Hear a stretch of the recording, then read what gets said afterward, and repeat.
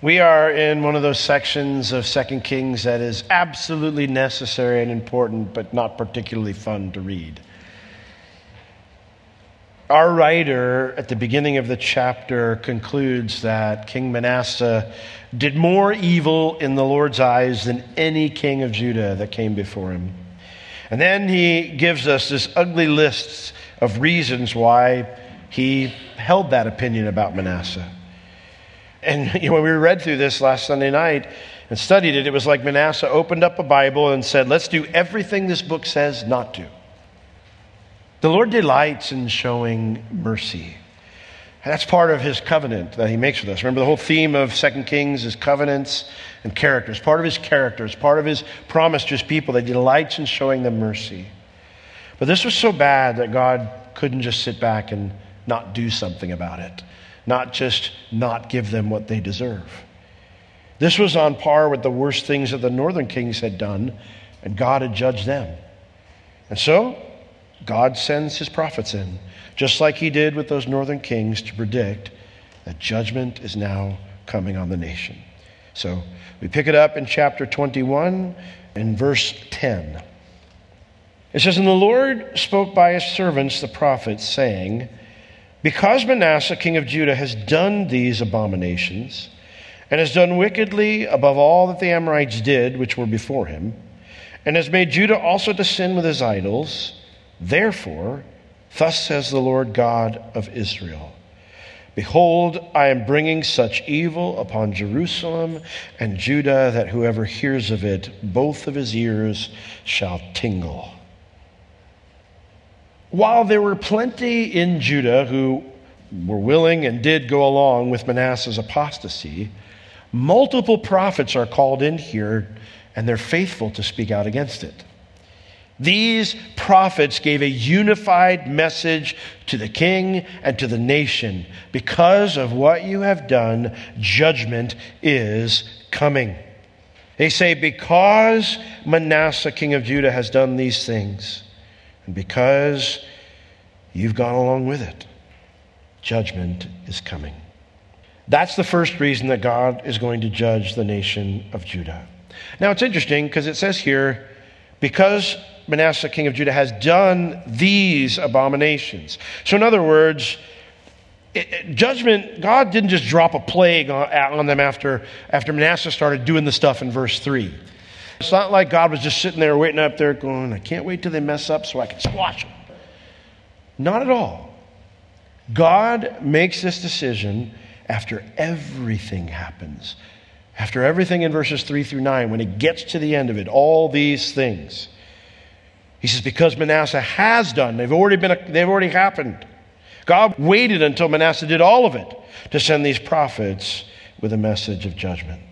Now, the fact that judgment didn't happen immediately lays out an important truth. Judgment can be averted. God doesn't want to bring it. It can be averted. And we know from Scripture that judgment can be avoided and averted through repentance. Now, there's another thought that goes with that, though, with that truth. And it's this. If judgment can be avoided and averted by repentance, that means forgiveness and restoration can happen through repentance too. We must never forget our writer's audience when we read this book. The exiles in Babylon, they would read this and go, well, yeah, that happened to us. We're done. And that was kind of the mindset. When you read through the book of Ezekiel, you see as he's pleading with the people, ministering to them, there was this overwhelming thought of God's just done. We're done. It's over. And they would read verses 3 through 9, and they would see the ugliness of their ancestors' sin, but they would also know, yeah, we did the same thing. It's why we're here right now. They would see all of that and get all of that. But they would also see that it wasn't until Manasseh had done all of it that God said, I must do something. You see, they would see that their forefathers had chance after chance after chance after chance to repent. You say, yeah, okay, but they ran out of chances and now God's done. That was their thought. But rehearsing through all of this and then seeing that it wasn't until it got that bad that God finally did something, that God wants to show mercy. Let me just throw this out at you. So, if there's mercy at each point that gets to a place, let me rephrase that. If there's mercy available at each point that you keep rejecting the Lord and keep getting to this place where God finally has to do something, then why isn't there mercy at a point afterwards as well if you'll turn back? If there's mercy at every spot, why do we all of a sudden assume that there's not mercy beyond that, the time when God brings judgment? I bring this up because I hear Christians sometimes will say this, like, I don't have a testimony. I've known Jesus my whole life. I've followed Jesus my whole life. What an awful testimony. That's the best testimony. Hey, that's the best testimony you can have. What do you mean that's an awful? I don't have a testimony. That's great testimony. I wish that was my testimony. I'm glad that I can share some of the things that I've gone through with people, and they can be like, oh, but you're not that way now. And I say, yeah, the Lord rescued me, and He's changed me, and He could change you. I'm glad I could do that. But I'd much rather not have to be the one who could do that. So sometimes I think most of us, because that's not our story, we can think, well, it's too late for me. And maybe you think that. Maybe you battle that. It's too late for me. My failures have cost me something very important. There's no way to go back to that. I can't ever get that back. You're right, you can't go back, but you can go forward. You can go forward. And you can go forward with God's blessing and favor if you repent. That's the awesome news. I think I battled these ideas for many years because I would see pivotal points in my life where I made really bad choices, and there were consequences to those choices. And I would think, well, like anytime something difficult happened in my life or bad, or how are we going to get through this challenge in life, I'd think, well, that's kind of just what I deserve, though. I've lived a life that deserves to have problems. And I would always struggle thinking that God could bless me or use me, or that there could ever be a path forward for me that would be holy, beautiful, pleasing to the Lord.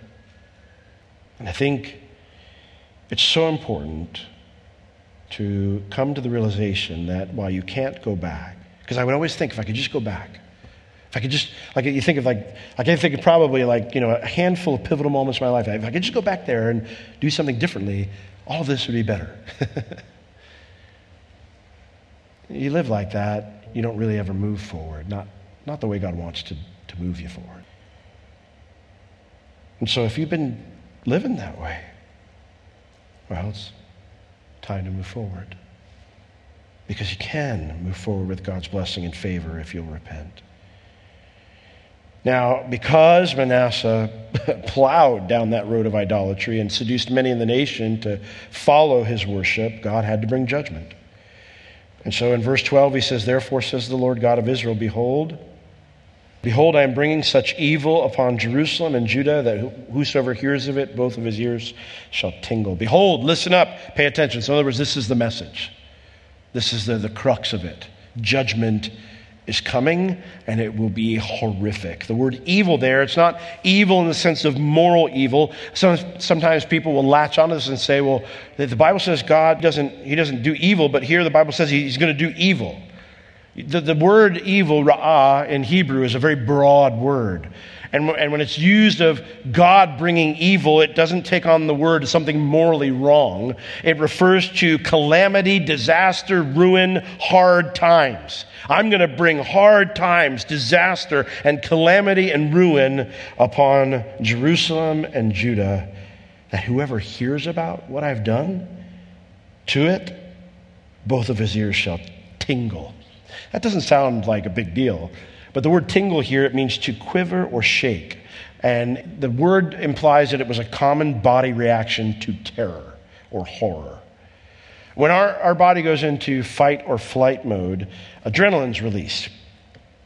And while this can result in all sorts of physiological reactions, like people will, frequently, like if you're stressed out and your adrenaline rush, your chest will start to feel pressure. That's probably the most common thing. But a normal physical response to a rush of adrenaline is either a rumbling or a thundering or a quivering of the ears. I remember I was looking at this and I read it in the Word and it said it's a physiological reaction, like that's what the Hebrew word means, to fear. And I'm like, do people's ears shake when they get afraid? I've never had that experience. So I go to Mr. Google and all these things show up. Am I weird? My ears tingle when I get scared, or my ears shake when I get scared. I'm like, wow. And then you'll hear these doctors respond and they explain that it's a physical response to a rush of adrenaline, fear. The prophets are preaching to the people that this won't be like anything they've heard of in their nation's history. This disaster will be horrific, far, far worse than any previous discipline God has brought against Judah. He says, I'm going to stretch, verse 13, I'm going to stretch over Jerusalem the line of Samaria and the plummet of the house of Ahab, and I will wipe Jerusalem like a man wipes a dish, wiping it and turning it upside down. The word line here, it's just a measuring cord. If you were to, like sometimes we would measure our kids, and you mark them on the door and whatever, and that's the same type of a thing here. The same way I measured out judgment upon Samaria, I'm going to measure that out to Jerusalem. A plummet was an instrument used for vertical accuracy to keep a wall straight. God says, I'm going to judge you by the same standard I applied to this capital city of the northern kingdom, Samaria, and to the line of Ahab. Well, what did God do to Samaria? He leveled it to the ground. That's the measurement he used. What did he do to Ahab? He wiped out Ahab's line. He says, I didn't hold back dealing with their sin. I'm not going to hold back dealing with your sin. Now, so let me throw this thing out. How many times have you maybe driven out and you see some guy and he's got a sign on, or he's holding a sign and it says, judgment is coming, the world is ending, whatever, stuff like that. And you kind of think to yourself, what kind of person's out there does that all day? And you have a job, you got nothing better to do, you have no hope. Even as a believer, sometimes I'll see something like that and I'll think, okay, they're probably just trying to get people's attention, call them to repentance. They're probably a perfectly normal-minded person. But most of us dismiss that. I would say most people tend to dismiss that and think that guy's crazy. So can you imagine what it would have been like to be living in Judah and you hear this sermon? The end is here. It's over. I wonder what the people of Judah thought when God wiped out Ahab's line. I wonder what they thought when Samaria was leveled by the Assyrians. Did they kind of sit back as they were having their morning coffee and go, they're kind of getting what they deserve? You've been hearing what's been going on there for the last 100 years, 200 years. I could have told you that was coming. Or maybe I thought, well, what do you expect to happen when you're going to be foolish like that? The message from the prophets to these guys now must have sounded so absurd. We're from Judah. This stuff doesn't happen to us. We've never been as bad as Israel. David, all of his kids, all of his descendants, they're on our throne. We're not these rebels who broke away and never had a good king. Yeah, things might be bad, but it can't be that bad. Truth is, anyone can shake their head and act like an expert coroner when something fails. Oh, I know why that happened. But a wise person sees disaster and realizes it could happen to them too if they aren't careful. Few people that I know who've either had or their lives have become a moral or a spiritual disaster, few of them plan to go out and do that. I'm going to wreck everything around me. That's my goal in the next 10 years. Which means any of us can end up there if we don't nip things in the bud immediately. If we tolerate compromises, each small move away from God adds up, right? But because it's a small move, you don't realize how far away you are over time. And that's where Judah's at right now. The Ahab comparison is interesting because God wiped out Ahab's line. There are no descendants of Ahab in the world today. I don't think that's what the prophets are preaching, though, because we know David's line continued, and God promised David's line would continue even if they got involved in sin. So what I think they're referring to is God removing Ahab's line from the throne. And that did happen to David's line when Nebuchadnezzar leveled Jerusalem. That did happen. The Lord says, I'm going to wipe Jerusalem like a dish. A man wipes a dish. The word here, dish, refers to a shallow container used to eat food. If you were at the Man Up retreat, not this year, but the previous year, it's like the thing we got, the gift they gave us, that little plate. I use that plate at Man Up I take my meat out and test it to see if it's done. And when I wash that thing out, I don't leave anything in it. I don't go over there with chunks of food in it or whatever. I take that thing and I turn it upside down and I dump it out. And then I go wash it. And I wipe it and I make sure everything's clean so that I don't get sick the next time we use it. God says, I'm going to do that with Jerusalem. Nothing will be left. Everything will be gone. Now, this is a radical message. Not just because it was heavy, but because it was unheard of prior to this. I mean, the people would very likely hear it and go, God would never do that. I mean, we're his people. We're his inheritance. And yet the Lord in verse 14 tells the prophets to say this, and I will forsake the remnant of mine inheritance, and I will deliver them into the hand of their enemies, and they shall become a prey and a spoil to all their enemies. This word forsake is an interesting word, because I was reading this and I was struggling. And my Hebrew's not near as good as my Greek, so I don't like wading too deep into those waters because I don't want to make a mistake. So I thought, well, let me wade in because I'm kind of confused. God said he would not forsake them, so I was confused. This is a unique word, though. It's an interesting word. It means to cause a relationship or an association to cease until a possible renewal. Isn't that interesting? God isn't saying, I'm done with you forever. He's saying the current way you and I are interacting is untenable. Things can't continue the way they are. And so, I'm going to take my hand off. I'm going to turn you over to the hand of your enemies, and you're going to become a prey, the loot, a spoil, the prisoners that are taken in war. That's what you're going to become. I'm going to release you out of my hand, and you'll be on your own. But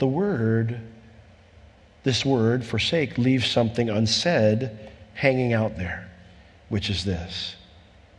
If you change, the relationship can be repaired. So he's not going to completely forsake them. You see, the Lord is faithful to his promise, even in judgment. Unlike us, he always keeps his covenant. And that's what makes the new covenant better than the old one, because it's not based on our faithfulness, it's based on Jesus' faithfulness. Amen? He says he would give them into the hand of their enemies, and they would become a prey and a spoil to all their enemies. So there's multiple foes that would be victorious over them. Assyria is going to be the immediate threat, but eventually it will be Babylon that will level Jerusalem and take them captive. And many of the smaller nations around them will join in that kind of beat down for those who escape Babylon. Now, if the prophets ended their sermon here, we'd go, okay, makes sense. But they have one more thing to say. Because the nation's current behavior isn't the only reason the prophets bring this pronouncement of judgment. Verse 15. Because, so now we got a second reason, because they have done that which was evil in my sight and have provoked me, so here's the second reason, and have provoked me to anger since the day their fathers came forth out of Egypt, even unto this day. What? God says, I'm going to do this because from the moment they came out of Egypt, they have been provoking me to anger. The Bible teaches that you and I can affect the heart of God so as to cause him heat, pain, or grief to various degrees of intensity. The Bible teaches that. I realize that messes with some people's theology, but the Bible teaches that we can affect the heart of God to various degrees of intensity. Our God is not a stoic, unaffected statue like the idols are. and sin angers him. We read it in our scripture reading in Psalm 7. I wrote it correctly here. Psalm 7, verse 11, where it mentions that God is angry with the wicked every day. Every day. Psalm 7:11, God judges the righteous, and God is, the idea there in verse 11 that God is a just judge. He's not an unjust judge. So when we talk about God's anger, it's not that God, like maybe you had an angry parent or an angry sibling and you had to kind of tiptoe around them because they would just fly off the handle at random moments if you push their button the wrong way. The writer of Psalm 7 is saying, God's not like that. He's a just judge. But there is a settled anger in him every day at the wicked. There's never a time when a wicked person sins that God isn't upset. It says, if the wicked does not turn, verse 12 of Psalm 7, if he doesn't turn around, if he doesn't repent, then God's going to be sharpening his sword. He's going to be bending his bow and making it ready, making sure this thing ready to be used. He has also prepared for him the instruments of death. He ordains his arrows against the persecutors. So the idea here is that there's a process whereby when God sees sin, he's angry, and then he gets to a place where he's like, I need to start moving in a direction of action. And then eventually, if we don't repent, he has to take action. But there's never a time he's not angry or upset by a person's sin. God is never unaffected by a wicked person's sin. Now, God doesn't act on that anger every time, but if a wicked person doesn't repent, he eventually takes action. These prophets, whoever they are, they're unnamed here in 2 Kings, but they lay out the reality. This is a powerful truth, so don't go to sleep now. This is important. These prophets lay out the reality that God has been angry with the nation's sin from day one. I'll say that again. The prophets lay out the reality that God has been angry with Israel's sin from day one. He's never needed them to do something really bad to be justified in acting on his anger. At any moment throughout their history, if he could have said, you know what? I'm going to deal with this. He would have not had to give an explanation. The only thing preserving them from day one was his mercy. That's it. Always. His loving kindness to them, his hesed, his unconditional devotion to them. In other words, Israel before the split and then Judah after the split never has deserved anything better than judgment. Never, at any point in their history. Their existence and their blessing has always been on the basis of God's loving mercy. There is a logical fallacy in presuming that God's judgment is only just if we meet a certain threshold of evil. How much sin do you need to do to be a bad sinner? That's like asking the question of how close does my missing of the target need to be not really missing the target? Like, hey, how'd you do at archery today? Oh, I did great, really. What'd you score? I got a 35. Oh, cool. So you hit it here and here. No, I didn't hit any on the target. What do you mean? You can't score anything above a 0 if you don't hit the target. I got close. There is no close. If you get tackled at the 1 yard line when time runs out, you don't get a touchdown because you're only 1 yard away. You say, well, I could have been 20 yards away. And they should give it to me. I was close.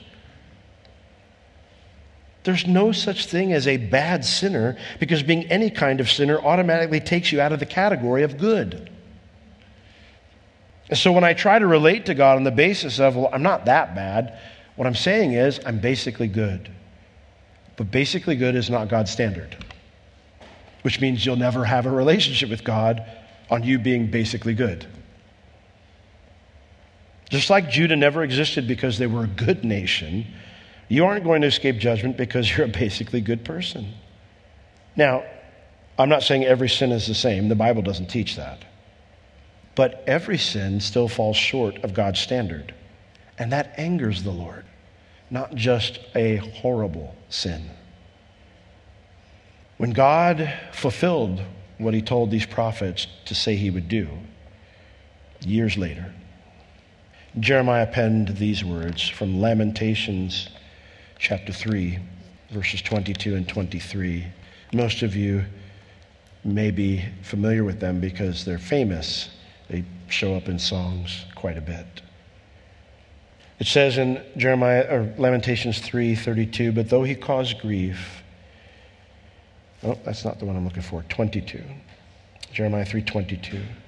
It is of the Lord's mercies we are not consumed, because his compassions fail not. They are new every morning. Great is thy faithfulness. Now Jeremiah pens those words as he's watching his people being led away in chains by the Babylonians. He's sitting in Golgotha, one of the eye sockets of Golgotha, where Jesus would be crucified, and he's watching his people being led away into captivity, and he pens those words as he's just lamenting what happened to his nation. He says, God, truth is, he still didn't give us what we deserved because we're still alive. Judah existed for all those years on the basis of God's mercy.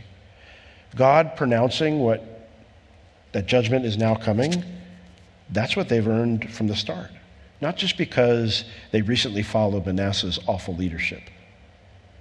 So, that's the prophet's message. These sermons, though, from multiple sources, did not sit well with Manasseh. The king, in verse 16, it tells us, moreover could be translated, and next. And next, so in response to this, Manasseh shed innocent blood very much until he had filled Jerusalem from one end to another, beside his sin wherewith he made Judah to sin, in doing that which was evil in the sight of the Lord. So, beside all the awful things he did in verses 3 through 9, it says that he executed tons of innocent people. So this can't just be these prophets. This must have been others who rejected his policies and continued to faithfully worship the Lord, or maybe spoke out against the things that were going on. I don't know what they did or how he knew or why he did it to them, but they were innocent. In other words, they had committed no crime that was punishable by death, no capital crime, but he killed them because of their faithfulness to the Lord. Jewish tradition holds that Manasseh executed Isaiah the prophet by placing him in a log and then sawing the log from top to bottom. We read about that in the book of Hebrews when it talks about all these great acts of faith everybody did, and awesome things they did. And it goes, and some of them were stoned, and some of them were killed, or some of them this, some of them that. And then it mentions some of them were sawn in two. Most people believe the writer of Hebrews was talking about Isaiah. So why would he go do that? Well, rejecting God's correction results in a hardened heart. If you keep rejecting God's correction, you eventually get to a point where you're driven to silence it. I've always thought it weird. Okay, I could really go off on a tangent right now. I'm going to try not to. But today, it's very common to hear phrases that are along this line, that words are violent. I've always been say whatever you want about me. I think you're a fool, so I don't care. Now, I realize we're not all dispositioned, our personality types are not like that, okay? Some of us are nice and some of us, like me, aren't. But my thought has always been, why do you care what we believe? You believe everybody's going to hell if they don't accept Jesus. It's okay, well, do you think I'm right? No, I think that's an awful thing to believe. Okay, well then why do you care? Do you assess me and believe that I've made an intelligent decision in believing what I believe? No, I think you're dumb. Okay, well then why do you care what a dumb person thinks? It's been bizarre to me. Why do you care? The new phase is to say, well, that's hateful. It's violent. They will say, you're literally killing people. If you get to a point where you're driven to silence somebody, that says way more about you than it does about them. Way more about you. I have no problem if somebody's got weird ideas. I'll tell them I think your ideas are weird. I don't agree. I believe the Bible. I mean, if it's someone I really care about, I'm moved by the fact that they're not in the truth, or maybe they're not, if they were to die tonight, they'd be eternally separated from God. Yeah, I mean, that moves me in that way. But, I'm not awake at night thinking, I said this. Everybody's got their own decision to make. I had to wrestle through the things I've wrestled with through the years to make the decisions I've made. So I don't know where they're at, and they're wrestling with life, wrestling with God. I don't know where they're at. So I'm not bothered by that. Somebody comes here and goes, I didn't agree with anything you said today. I'm like, I didn't either. Sometimes I don't. Sometimes I think I could have done a lot better than that. You're welcome to that opinion. That's fine. I say all this because if you find yourself just wanting to shut people up, you probably should start looking inward rather than outward. Check your heart. Ask yourself a few questions like this. When you go and you read your Bible, or you listen to a teaching, or you go to church, do you find God's word is bouncing off of your heart? Even when it's something you might agree with? I won't tell you the whole story because I've told it 1,000 times and we don't have time for that tonight. But there was a time I was at a pastor's conference where I had that feeling. I'm listening to a sermon, and I'm going, amen, amen, that's great, that's great. And if somebody came up to you and said, Will, everything the pastor's been throwing at you in that teaching is just bouncing off your heart, I would have said, you saw it too? Because intellectually I was like, yeah, but I was like, what is going on here? I'm not moved at all by this. Do you find that's the case with you? Is it only getting to your head but not to your heart? Because that is a telltale sign that you have a hard heart about something. Probably not even what the guy's talking about at that time. But at some point, somewhere, God was trying to correct you, and you said, I don't want to talk about it. And so if you find that to be the case, like if you answer yes to any of those scenarios I threw out there, my encouragement is this: get along with the Lord and ask him to show you where you've resisted his correction. Because if you keep seeking him about it, eventually God will break through the hard heart, and then you get to argue it with him all over again because you've never dealt with it. Well, verse 17, now the rest of the acts of Manasseh and all that he did, and this sin that he sinned, are they not written in the book of the Chronicles of the kings of Judah? And this guy was so bad that the royal historians didn't omit what he did. Like even they put it in there, this guy was bad. You could read about it here. And so Manasseh slept with his fathers, and he was buried in the garden of his own house, his own palace, in the garden of Uzzah, and Ammon his son reigned in his stead. Interesting, this is not where his forefathers were buried. They were buried in the king's tombs, a different area. So during his reign, at some point, Manasseh had a new family tomb constructed. No reason is given to us. But I do wonder, because the part that the writer doesn't tell us, that the writer of Chronicles tells us, is that Manasseh eventually experienced God's judgment. Assyria invaded, captured Jerusalem, and put Manasseh in chains, and then dragged him off to prison in Assyria. He was there for many years. And then in jail, he turned to the Lord. He repented, and God forgave him. And he put him in favor with the new king of Assyria, and the new king of Assyria let him go back to his throne.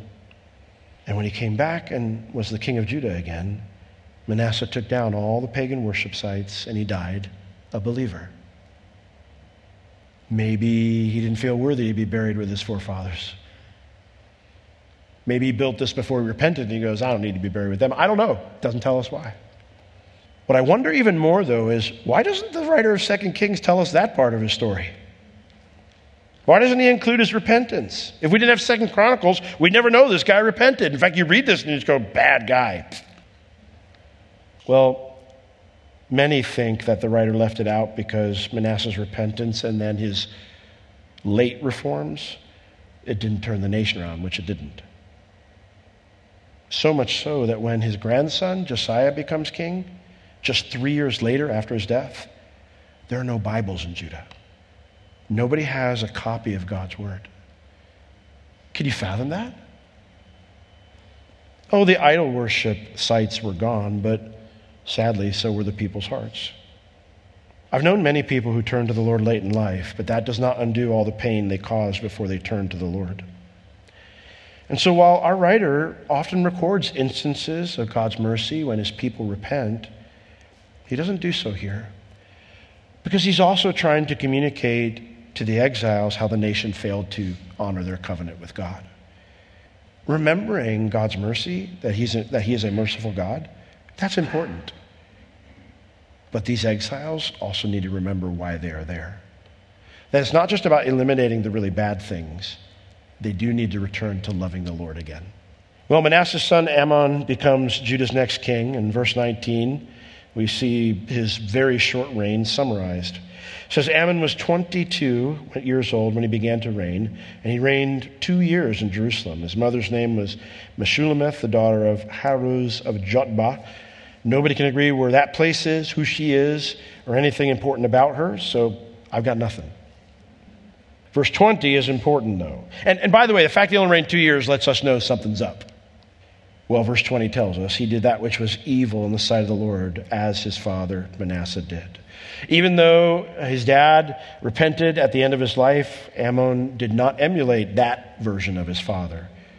He became a wicked ruler like the earlier version of his father. And verse 21 tells us about his wicked leadership. It says he walked in all the way of his father walked in, served the idols that his father served and worshiped them, and he forsook the Lord God of his fathers and did not walk in the way of the Lord. He rebuilt everything that his dad tore down before he died. I wonder what it was like for Amon as a kid. I mean, he was carted to all sorts of different worship places. You're like, who are we going to worship today, Dad? I mean, he was all over the place. Today it's this god. Today it's this goddess. Today we're going here. And then your dad starts executing anybody who speaks out against your idolatry. Then your nation gets overrun by Assyria and your dad's carted off in chains. I don't know who ran the country while his dad was imprisoned, but then all of a sudden your dad is released when you're probably high school age, maybe college age. And he, in your view, gets religious, gets spiritual. Is it possible that Amon thought to himself, maybe this is how Dad coped with his imprisonment? You got spiritual, Dad? Where was that my whole rest of my life? I don't believe in any of that nonsense more than you did before. I don't know why Amon rejected the changes he saw in his father. But for a short period of time, his family did worship the Lord. And it tells us he forsook him. The word forsook, it means to abandon a former association. So he had started to worship, maybe not from his heart, but he was attending things that God said to do. He wasn't attending the pagan services anymore. He wasn't worshiping idols anymore. He was attending temple worship and other things that had to do with the Lord. And then when Dad died, though, he abandoned everything that they had started doing. Now, the Bible doesn't tell us why, but Amon was not well liked by his court officers. And so after 2 years of his rule, they formed a conspiracy to kill him. Verse 23, and the servants of Amon conspired against him, and they slew the king in his own house, his own palace. These servants, the word there means court officials or officers. There was a coup attempt, similar to what we saw over and over again when we read about the northern kingdom. I don't know if these were generals or whatever, but these were powerful individuals in the government, and they formed a conspiracy, and then they sprang their coup, and they got to the king. They killed him. But notice the coup did not succeed, even though they got to the king. It says, and the people of the land slew all of them that had conspired against King Amon, and the people of the land made Josiah his son king in his stead. So Judah is not used to this kind of stuff. I mean, this was kind of the norm in Israel. But Judah was not. There was still a lot of loyalty to the line of David. David is still a very popular king, even though they were not a spiritual people. And so coups, the way they're designed is you don't usually try to pull them off unless you got the army behind you. because you need to be able to shoot anybody who tries to stop you, right? So you usually want to get the army behind you, and then you design it to be lightning fast, that you can seize control of the government so quickly that the people can't do anything about it, right? So these guys either overestimated the support of the army, or things moved too slow to keep the people in the dark. And so as a result, the conspirators could not consolidate power enough, and they were arrested and executed by just the regular people, the general population. And so the people preserved David's line, and they put Ammon's son, Josiah, on the throne despite his young age of being only 8. Well, verse 25, now the rest of the acts of Ammon, which he did, are they not written in the book of the Chronicles of the Kings of Judah? He too was buried in the sepulchre in the garden of Uzzah, not with their ancestors, the other kings. And then Josiah, his son, reigned in his place. And I mentioned earlier that when Josiah takes the throne, things are so bad that no one in the nation has a Bible, not even the priests. That's the legacy of Manasseh and Ammon. They turned Judah into a carbon copy of Israel, the northern kingdom, and now they're experiencing all the problems that Israel had. I would imagine being in Judah was probably a little bit like being a churchgoer in the U.S. right now. Scriptures are not highly honored. A lot of religion, a lot of gusto about what we believe is right, but not a lot of scripture. And so there's a deception that comes with that, a self-deception that, well, I love God, I'm doing what he wants me to do, even though I don't know what he wants me to do because I don't read and study my Bible. That's the legacy of Manasseh and Ammon. So while this is not an easy chapter to read, not a fun chapter to read, it does leave us with an important lesson. And it's this: if we don't learn from history, people say we'll be doomed to repeat it.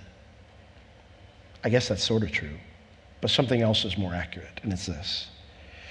If we don't learn from history, we will somehow convince ourselves that we're better than those who came before us. That's the real problem.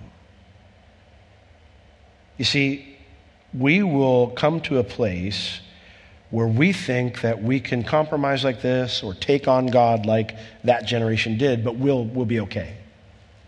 They messed up, but we're not like them. We'll be okay. We won't suffer the same consequences. It will never get that bad for us. And the world has been doing that for centuries. Individuals have been doing it since the fall. It's the fight that we all have when we're not walking with the Lord. Well, that won't happen to me. And someday, most of the world will unite behind the Antichrist, and that group will be so proud that they will literally aim their weapons at Jesus when he returns. History is not doomed to repeat itself. We doom ourselves by not learning from history. So, here's the lesson. Let's be those who recognize that we can become like those who failed before us if we are proud and unwise. Let's be those who humble ourselves regularly before the Lord. Amen? Let's all stand. Lord, we just sang at the end of our worship time, let us be a generation that seeks your face. Lord, you are the God of Jacob, not just the God of Israel. Not just our God when we're getting everything right. You're the God when we're being foolish and trying to do things our own way. But Lord, we don't want to be a generation that's proud and unwise. We want to be a generation who humbles ourselves before you, that seeks your face. Lord, show me, like David would pray, Lord, search me, know my heart, know my thoughts, see if there be any wicked way in me, and then lead me on the everlasting path, the right path, the one that leads to you, that leads to eternity. Lord, let us learn the lesson from the legacy of Manasseh and Ammon, that we would be people who do that we humble ourselves. We know and we acknowledge that this could happen to me if I don't stay humble. So Lord, we love you and we humble ourselves before you.